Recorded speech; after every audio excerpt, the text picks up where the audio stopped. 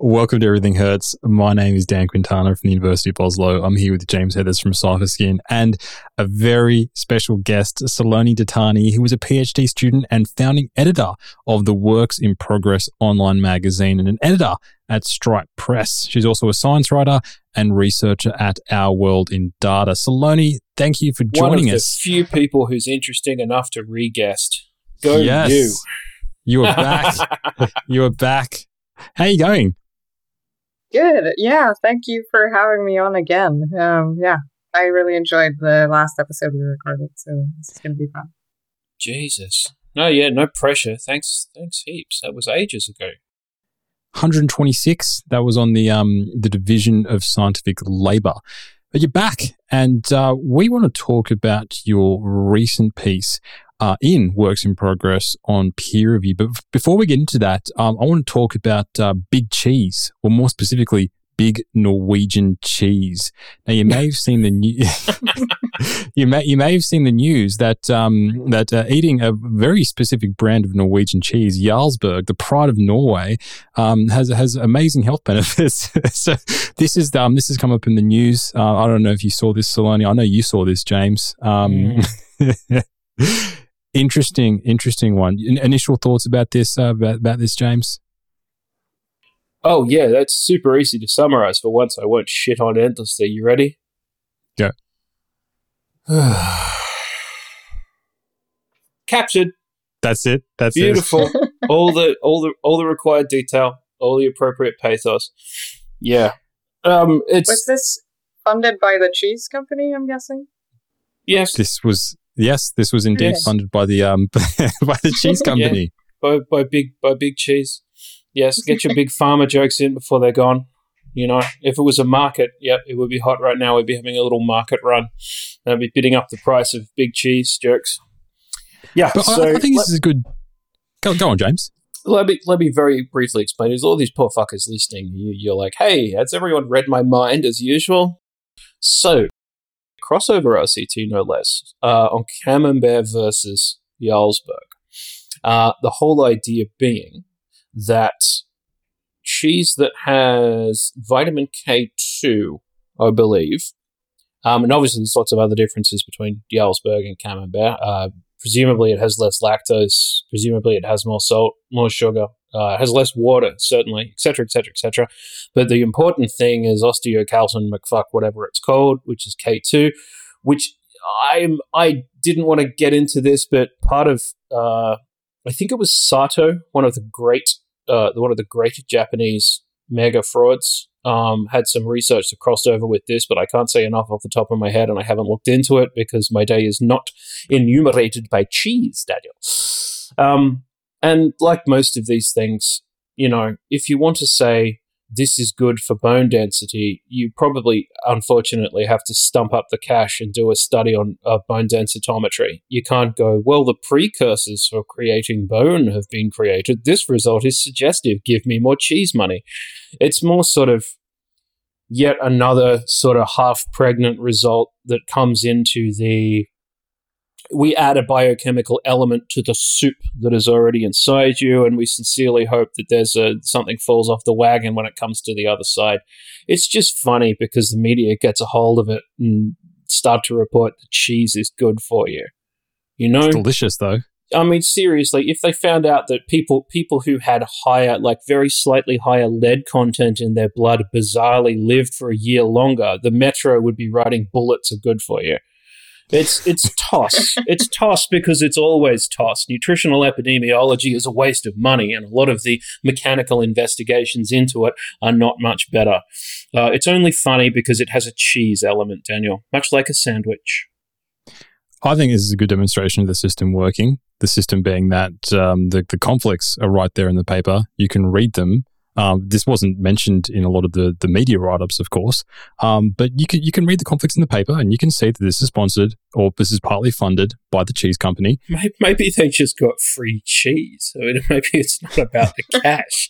I mean, declarations, obviously, it's appropriate that the COIs are declared in all possible circumstances. They were always going to say it. But you never know when it's a big basket. Occasionally, I mean, or anything that's like this is always designed to represent an interest. And it's very difficult to pick out what is the presented interest in its sub-elements. Why do they make specific design decisions? Why did it go for this particular period of time? Why was A measured and not A2, the normal way of engaging with A? And it's very difficult to pick that apart. And of course, this is where the sort of big pharma tropes come from. You know, like, 1,200 people with Alzheimer's all got this drug. The big pharma's is at work. I mean, the obvious pat answer to that being, well, who the fuck else is going to fund it, sunshine? You better do a whip round down the local bowling club because it's going to cost a fuck ton to get that drug to market. They literally do the work. I'm not sure what you were expecting. So I'm going to include my regular caveat of it's nice to have conflicts of interest declared when everyone else's undeclared conflicts of interest are so much fun to deal with in all other circumstances. No more cheese, Dan. No more cheese. And no more getting me into trouble with the 7 people that you've met in Norway who are going to hear this and then think that this is some kind of nationalist attack on your cheese industry. The cheese is delicious. It's good. Eat cheese because it's tasty. It's tasty. I must admit, it's slightly nutty. If I'm thinking of Jarlsberg the right way, yeah. So it's reasonably yellow. I'm no good with colours. I really. It is. It's reasonably yellow. It's got holes like Swiss cheese, yes, but not quite as big, and it's kind of a little bit sweet and it's quite nutty. Yeah. I think it makes an absolutely superb toasted cheese sandwich. It's very nice. I like to use 2 cheeses in a toasted cheese sandwich, and I would be very, very happy if Jarlsberg was one of them. There's my COI. I'm a greedy fuck. I have to declare a meta COI. I'm actually funded by their competitor. Butter. Yeah. So there you go. Saloni, any dairy-based conflicts of interest to report before we get started? I tried out Lactaid for the first time yesterday, so I'm partly lactose intolerant, and I didn't even realize until a few years ago. And it's just this pill that contains lactase, the enzyme that breaks down lactose that lactose intolerant people don't have. Mm-hmm. And it was for real, a nice meal of cheese that went down well, and I didn't need any bathroom emergencies after. That's great. It's a win. Yeah, and it worked out for you. I have a friend who's so lactose intolerant that I keep those pills in my house. Wow. Because otherwise, poor Willie, he might just blow up, because when they work, I know that from memory they don't work for everyone, but when they do work, apparently they're an absolute godsend. So there you go. We should get you some funding, funded by Big Lactaid. Let's talk peer review.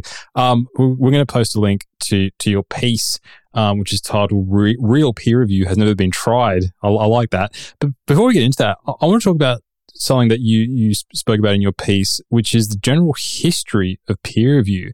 How did this actually take place in the start? We know how peer review happens right now. And we could almost take for granted, almost assume that's the way it's always been, not necessarily electronically, but maybe with sending letters back and forth or faxes or whatever you did. But what is the history of peer review? How did this take place in the past? Yeah, great question. So I think what's interesting is that the way that we talk about peer review makes it sound as if it's a system that's just always existed. That's just the standard way that we do things. And in fact, the history is very different from that. So most journals only introduced peer review as a requirement in the 1970s. And the way that everything began, I guess, was, I think, the Royal Society's journal Philosophical Transactions was the first journal to have peer review. And so the Royal Society is this organization in the UK, and they had all of their own activities that they were doing, but they also ran a journal. And the journal editor, this was in 1667, I think.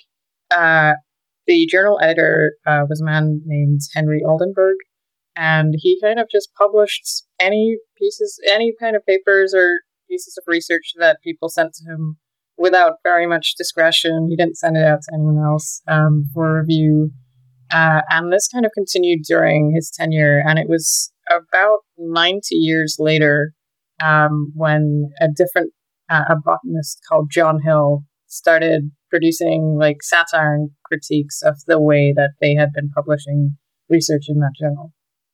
So, he would just make it seem as though the society was endorsing the research that was published here, and that so a lot of the research quality was very low in that journal, because it was just up to this one guy who was deciding what should be printed. And in response to that critique and satire, they decided to introduce peer review at the level of like the editors. So they would have the council of the Royal Society look at submissions and then decide what to publish. And then eventually that expanded into the fellows of the society. And then they would send it out to other scientists. But it only really became a requirement for all papers, I think, in the 18th century. And that is much earlier. So that was not only the first journal, but it was one of the only journals to do that until the 1950s to 70s. And the reason that many journals adopted it after that time was because they were receiving so many submissions that you would have to curate at some level the papers that you published. So before the 1960s or so, most journals would just have a small team of editors who would usually just decide on their own what should be published, and then occasionally send it out to their friends or reviewers. And it was in response to criticism and like reputational things like that made them decide that we should send out papers to reviewers who have the speciality to decide what's good enough to print. So side point that I think is interesting, all of that, this is fantastic. I've presented on this multiple times, and not only have you done it better than I've presented on it because it's more interesting, but it's obviously way fresher, and you're going to tell it heaps better. So I'm just sitting here loving it, because this is way better than I was. 20 minutes of angry bullshit. This is just ideal. Thank you. A side point that occurred. No, it's great. This is like any responsibility for the content here just like shuffled right off. Fantastic.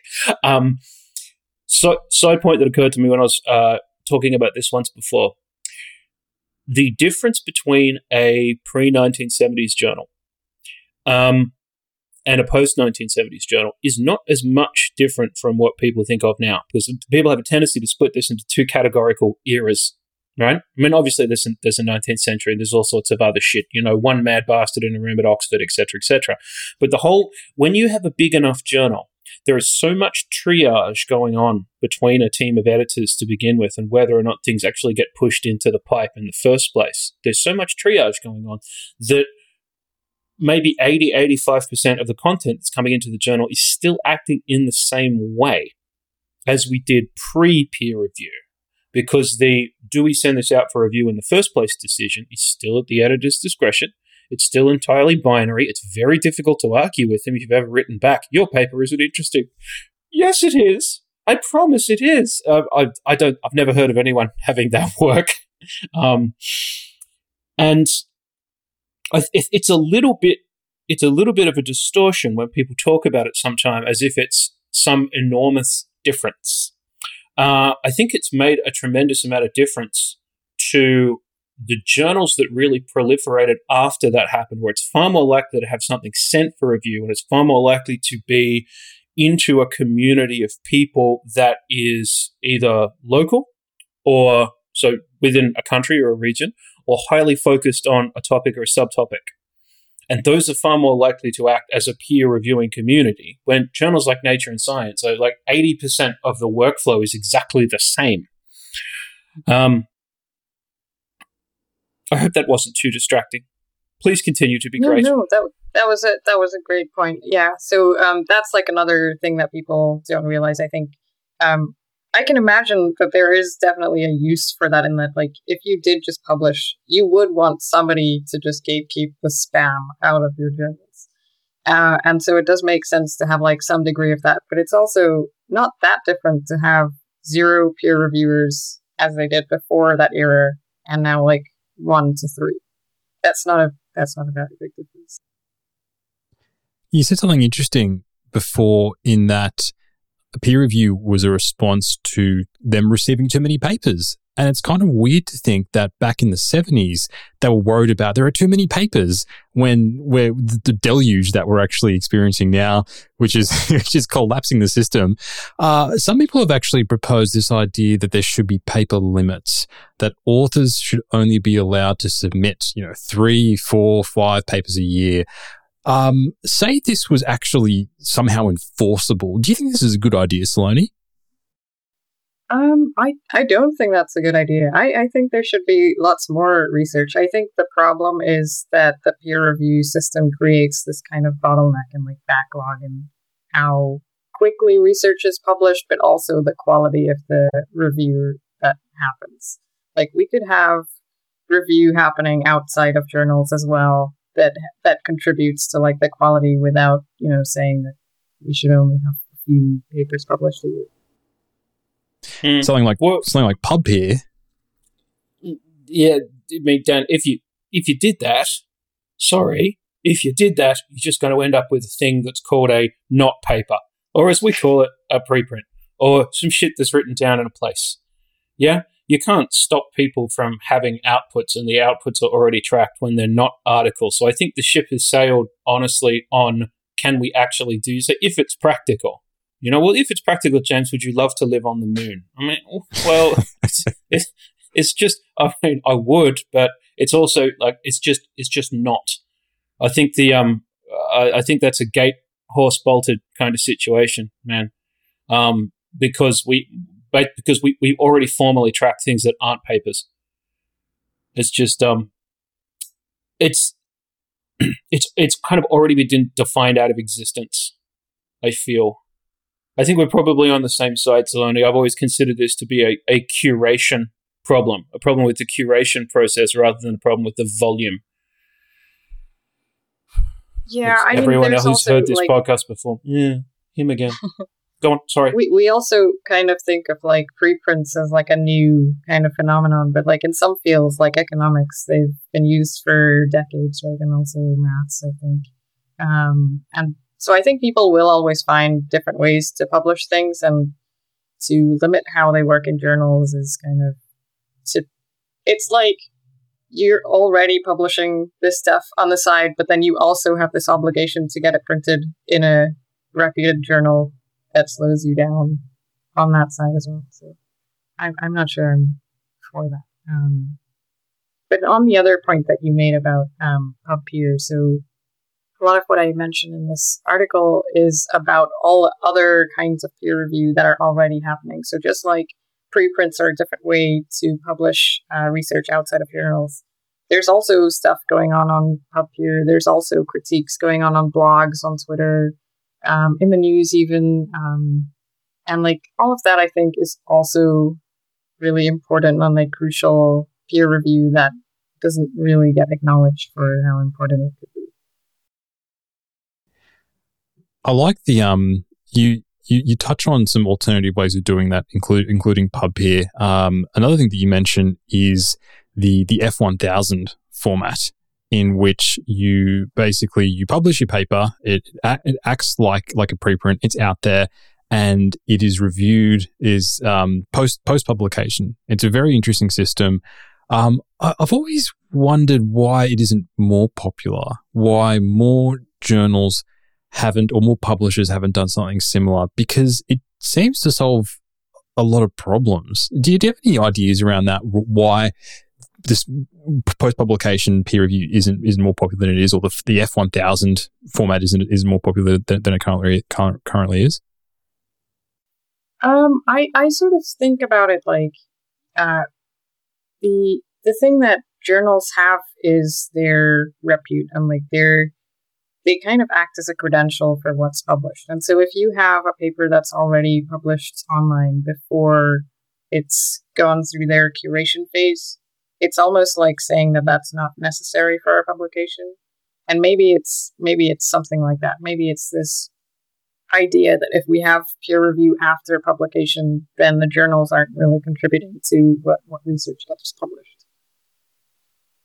But I mean, that's just a thought. I don't know. Maybe there's some other reason for that. And part of the reason for the lack of broad adoption is it's $1,350 fucking dollars to publish in the damn thing. It's just, I mean, if people aren't putting things into it, they're not going to be committed to it for other reasons. Like, I mean, I would never consider doing that. I was on the PeerJ train when it came to like paying for something like that years and years ago. I have a lifetime subscription. Even if this was still relevant, like I can't see benefits to getting into it simply because that's enough money to keep a lot of people in a lot of places out. And it just, I think that's a part of the emotional barrier to adopting it. And I don't know. I mean, this is just my impression, but I like the post-publication review strategy that's there as well. But I'm really struggling to think of more than like one or two, and I couldn't even tell you which they were. Publications that are on that platform where you've gone, oh, this is genuinely transformative. I think of a fucking million preprints and different journal articles in fancy old journals and different articles in fancy new journals and PLOS One and Frontier stuff and even shit like Dove Press and Pergamon. And you're like, oh, they did have that one paper that was good. And I'm fucking struggling to think of where are all the really great F1000 articles. I mean, they had an idea. That's the element. I think it's a for-profit as well, honestly, at the end of the day. And it's much easier to start something like that when you get into the community with a different kind of focus, with a different kind of vibe. You know, I feel like the adoption would have been, I think the adoption curve would have been much faster at the start. It would have become more normal more quickly.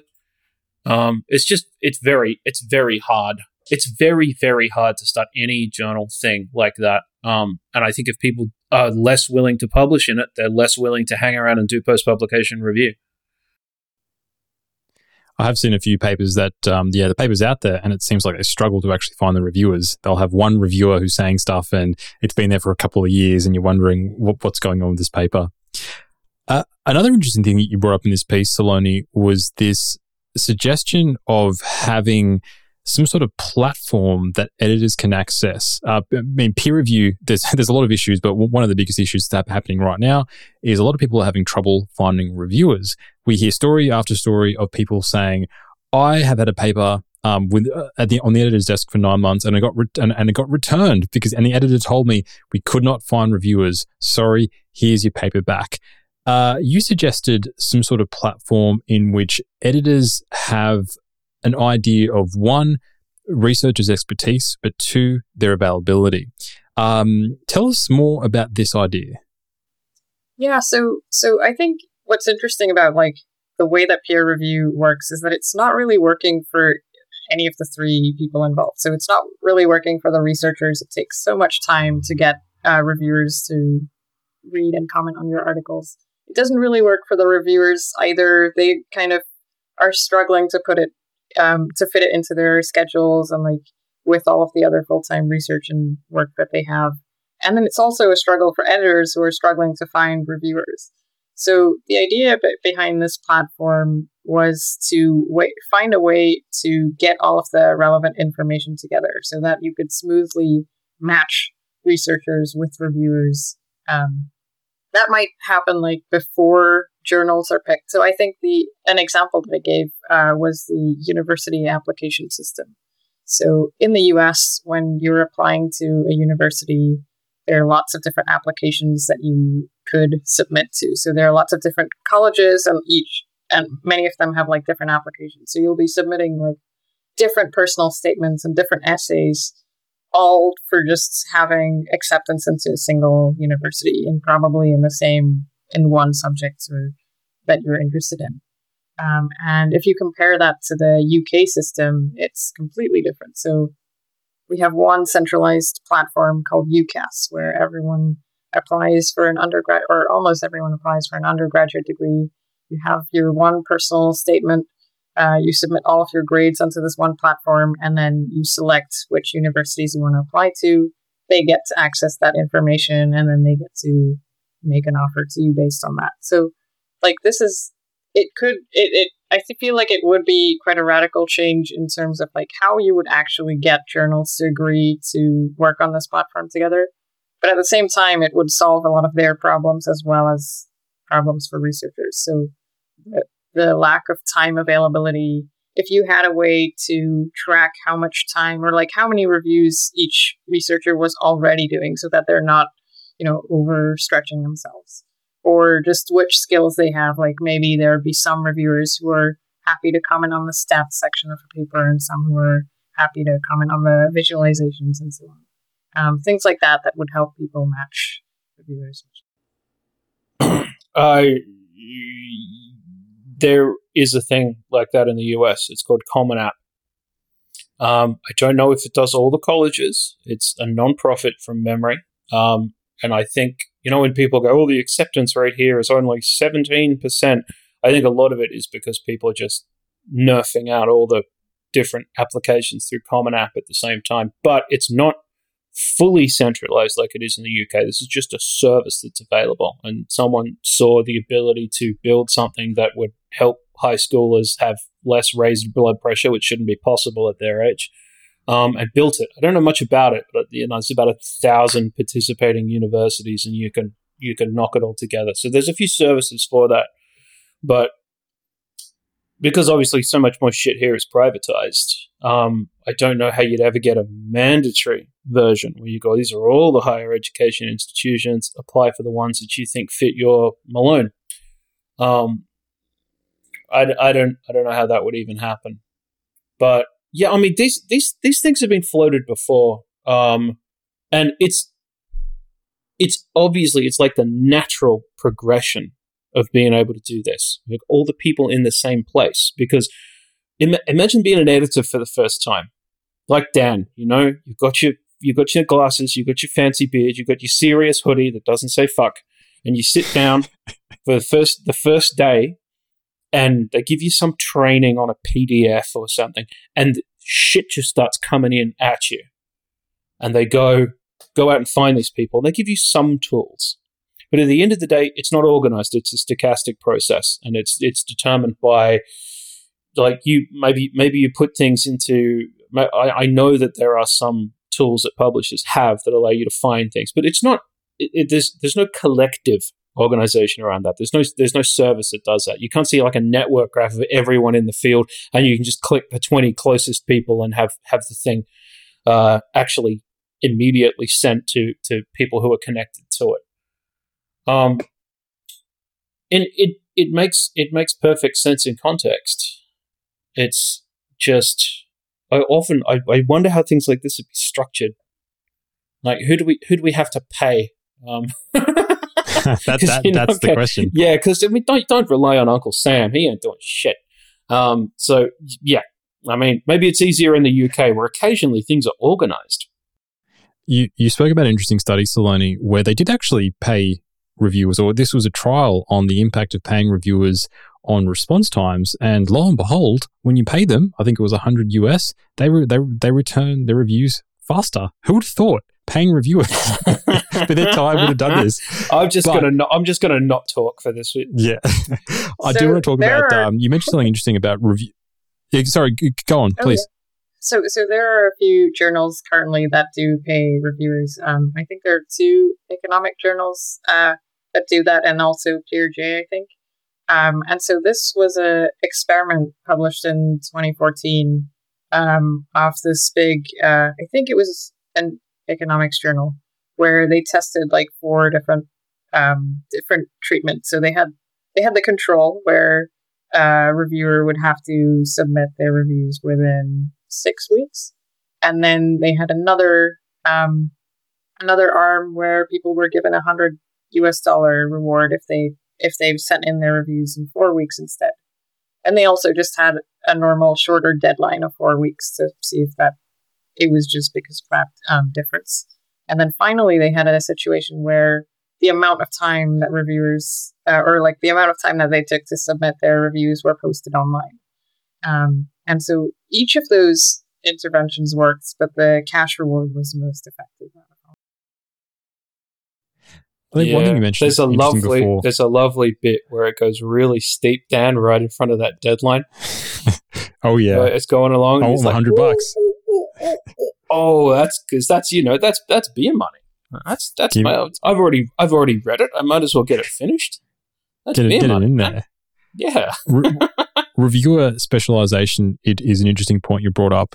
Often when we review papers and we're asked to review papers, we're kind of expected to do the whole thing. You need to be very knowledgeable in the history of the field, in all the methods used, and all the sort of topics that were discussed within the paper. But that's not really realistic. And I think a lot of reviewers or potential reviewers are put off by that. They see the abstract and they go, yeah, I'm not going to do that.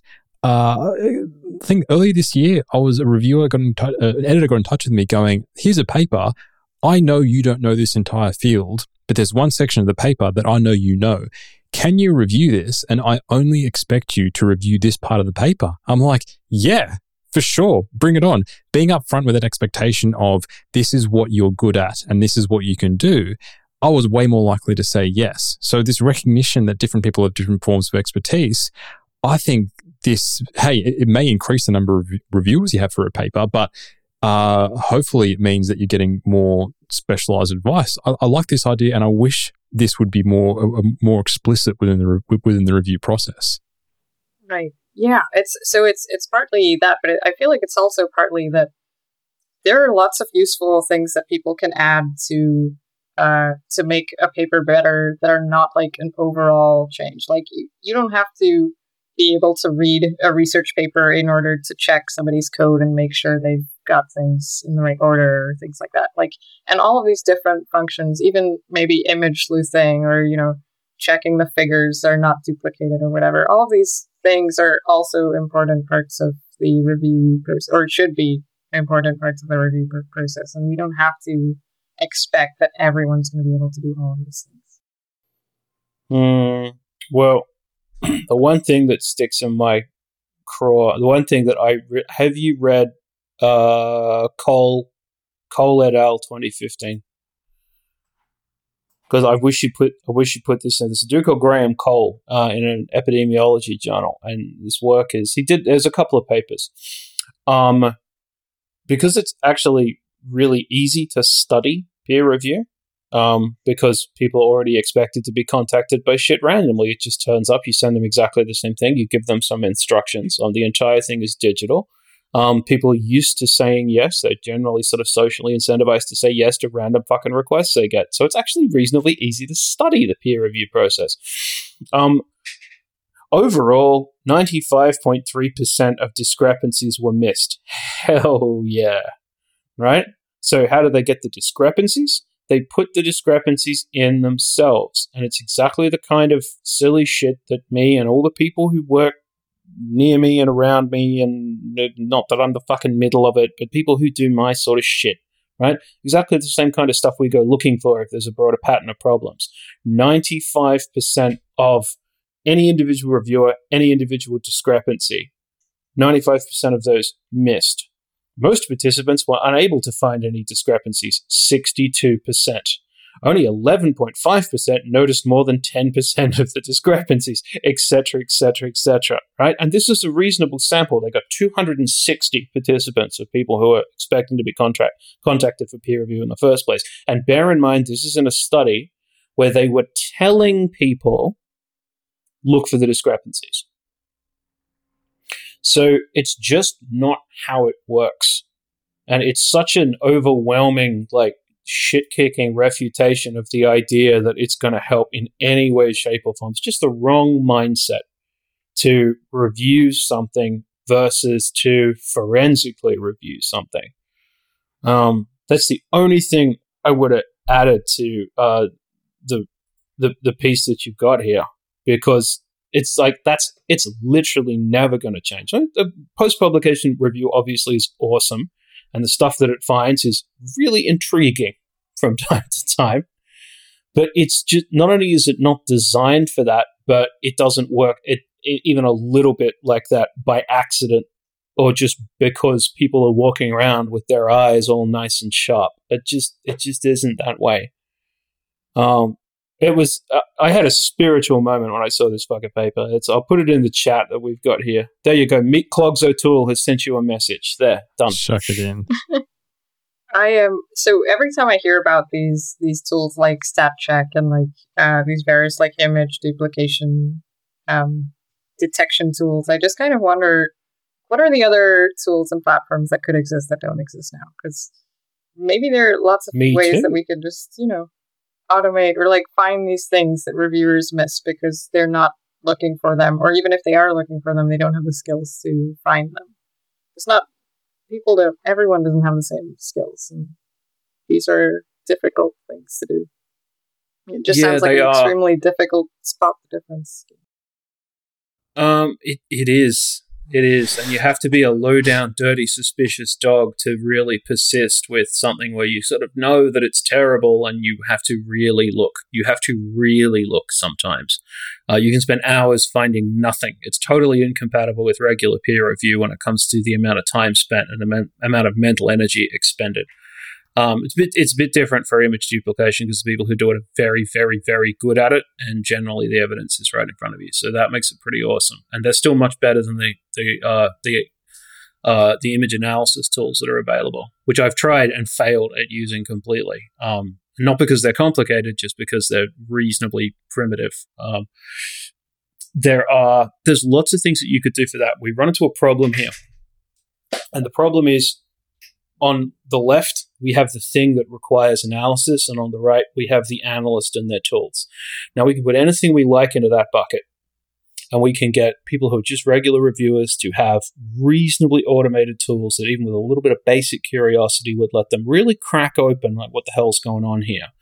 Because, we've got the tools, but they're just not particularly accessible. I mean, Sprite Code is available in it's available in R and Python and MATLAB. You can have any flavor of it you like. But which dumb fuck is going to start downloading that, figuring out how it works, trying to figure out whether or not it's necessary, and then start smurfing up their own distributions to make sure that what they're looking at actually makes sense in context? It's a big ask.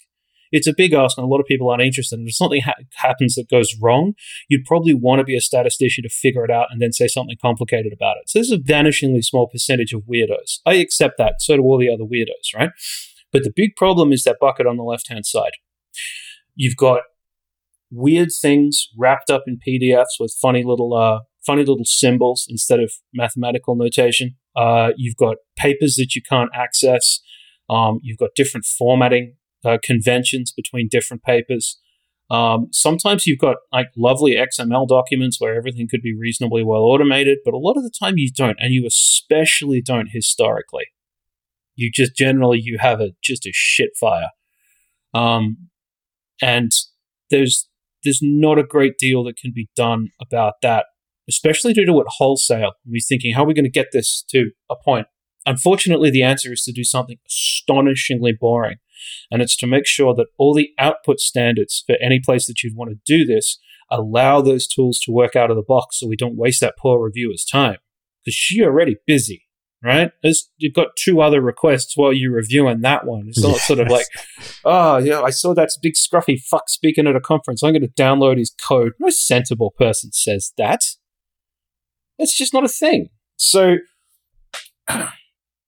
look, I hope that there are lots more observations and exactly what you said happens. It's one of those layers within layers tasks that's hella annoying.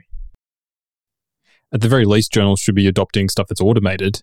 Like they're already automating plagiarism checks. Some are doing stat check as well. But these things you can just put the PDF through a machine. But of course, other stuff like Sprite and Grim, you actually need the user to do something. Saloni, you were saying? Yeah, I was saying this is another like argument for having more specialization in the review process. Like there could be people at journals who are just responsible for doing all of that on behalf of the reviewers. I mean, if you have one person who learns how to use those tools and apply them to different papers, then they can kind of learn how to improve on those tools, how to use them best, and then when those tools improve, to learn those things as well. Whereas, like, you can't really expect a reviewer to keep up with all of the new tools that are available and also juggle their work and the other parts of the review process. Elsevier should just pay Elizabeth Bick a very high salary and send her all the important papers. There's your solution. That's your dumb academic, non-scalable solution. Picking on some poor woman, some poor former guest. Pay her a lot of money. Pay her a lot of money. Yeah, okay, and then have everything be centralized in the same place. You know, what if she gets sick of it because you keep throwing money at her? Then what do we do?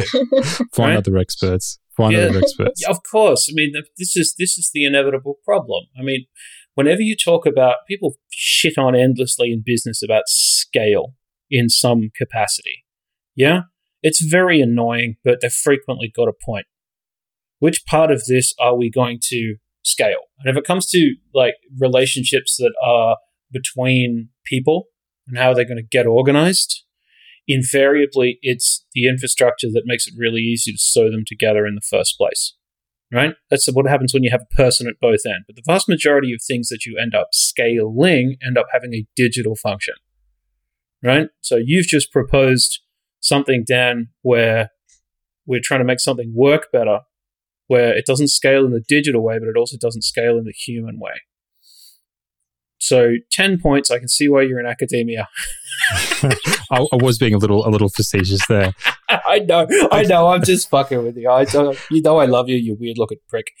I have some interesting. I like talking to my my sister-in-law. She's a complete layperson. My wife is also not a scientist and a layperson, but she understands enough about the process, about me grousing and just being generally annoyed about academia at home. But it's very interesting talking to my sister-in-law because she knows nothing about the process. I was talking to her about a paper that I finished, and then she's like, "This is great. So you're just going to submit that to a few journals?" And I'm like, well, "No, I have to do it one at a time." And she's like, "Why is that? Why do you have to do it one at a time?" Which is a very good question. I mean, obviously there are some practical reasons why we do that. You don't want to send a paper to a journal and have 15 sets of reviewers simultaneously reviewing one paper. But I think nowadays, with how things can be done electronically, I think there are ways that we can potentially do this where we can send it to a number of editors who can consider different papers and almost say, "Hey, I've thought about this. Like, what about having some sort of system where you go like a bidding system? Hey, here is my paper. Editors, you have a week. If you're interested, let me know. Have at it. And the best bidder or the most interested journal, I'll send this to." I think this can be done. Do you see any limitations with that kind of approach, or do you have any other ideas around this concept of exclusivity within peer review? I feel like that's another application of having a centralized platform. So it could even be like maybe all of, I don't know, Elsevier's journals, where you submit to this one platform that has all of those journals. They review, like people across the journals review your articles, and then they decide which one to publish it in after that. I mean, even that would speed up the process, even if it was not between different journal publishers. I guess that's one example of having these huge publishers is actually an advantage. But this is already kind of happening with the PCI Registered Reports Initiative, where essentially you post your preprint and they organize peer review. If this passes peer review, then there's a list of about 15 to 20 journals which agree to publish your paper. So if you pass peer review, you do your registered report here. I've actually been a peer reviewer for one of these papers. It's very, very interesting. Once you do this and you get your paper, which has been approved by peer review, then you can go to any of these 15, 20 journals going, "Hey," I mean, with a few different conditions going, "Hey, my paper's been accepted." And in principle, you're potentially making a few changes, but not requiring more peer review. They'll accept your papers. So this is kind of happening on a small scale. But I could see like the big publishers, like they control so many journals, to have this sort of centralized system. Like let's get some benefits out of this in order to speed up the process. Yeah, it's a strange thing because I mean another thing that I guess people don't realize very much about journals is that they weren't commercial until the 1980s and so on. They were all run by academic societies individually, and so it's strange that despite them being acquired by these commercial publishers, not that much has changed. Like as James mentioned, editors still have so much control over what goes out to peer review. And then we also still have this very long process. We don't have centralization. It seems like a very inefficient system, and I assume that part of that is because the reputation matters so much that you can kind of get away with doing a lot of this stuff. Yeah, 100%. Yeah, there's very definitely an artificial scarcity kind of piece to it. It's also, in general, this is one of the, I mean, I have to look at a lot of these now just in their own right because of work. This is such a difficult environment for bottom-up innovation. It is so hard to propose a new idea, the new thing, you know? And I've seen so many people try and not be able to get traction, not be able to get, in the way that we talk about it, customers, or people who are going to buy their services. Things that are service companies often do quite well. There's plenty of services that are needed. People want to buy them for money. They buy them for money. That's the end of the story. So there's plenty of service businesses. But changing how the actual big components are put together, hard as shit. Very difficult to build, but even more difficult to convince people to use. Because the incentive structure starts with, maybe we'll shit on about incentives the whole time, but I don't want to go on about it endlessly. But it starts with the person in the lab going, "Oh, that seems like the good journal." But that's also regarded as the good journal by people who run your department, the people who are in charge of your department on an organizational level, the government, the pieces of the government that give the money out, the private people who also give the money out, who have more or less the same attitude. In some countries, I feel like the government organizations are more progressive than the sort of private foundations who are going to hand the money out, because they're always looking for people who are as venerable as possible to hand the money away, and that veneration is given from a solid process of not changing shit for the last 40 years. I mean, if it was so easy to innovate into a space that changes what a journal article is, how it's all communicated, how it's structured, what the subcomponents of it are, the whole idea that code is part of the publication, data is part of the publication, like what it is. If it was easy to do that, we probably would have stumbled over something that was absolutely kick-ass in the last 40 years. But it is so ossified between these different levels. It's a very, very difficult environment to penetrate. And people have brought all sorts of ideas to me, and I can always find in my head a reason why just manky old fucks are never going to agree to do it that way. I can think of a lot of ways to be disruptive. I can't think of a lot of ways to be constructive. So in general, I haven't tried. Not you could be just because I lack imagination. Which I'm perfectly willing to admit to. But I don't know. I don't know if you agree with that. I mean, that's a perspective. That's an opinion. What do you think? I would also think that maybe this is more of a general principle, but if you're a company that's earning so much profit in the way that things are already going, there isn't that much of an incentive for you to make things more efficient because you're already doing pretty well. And I kind of would think that a lot of the problems are because of a kind of lack of competition and then also just not needing to improve. Yeah, for sure. You can't start Nature 2, Return of the Nature, you know? People will try. They're not going to succeed. Well, there is nature and science then. Yeah, nature and science, always. I want to talk about finish up by talking about the future of peer review. What sort of stuff would you want to see introduced? Things that we haven't necessarily covered so far in the episode. How can we improve peer review?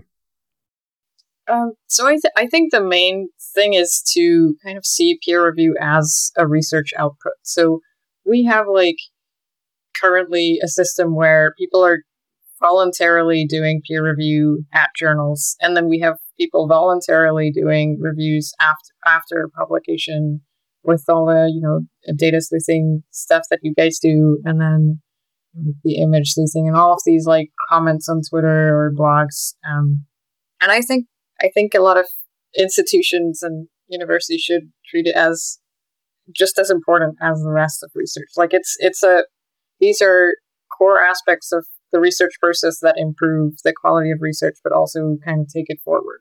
And it's in the same way that you would have, research that builds upon previous research or that critiques previous research or tries things out in a different way.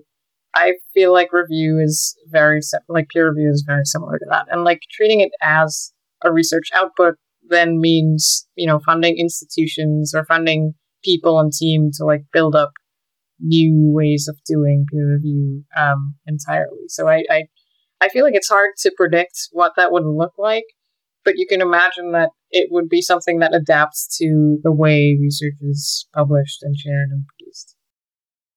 On that note, we are going to wrap up. So Saloni, where is the best place for people to find you online?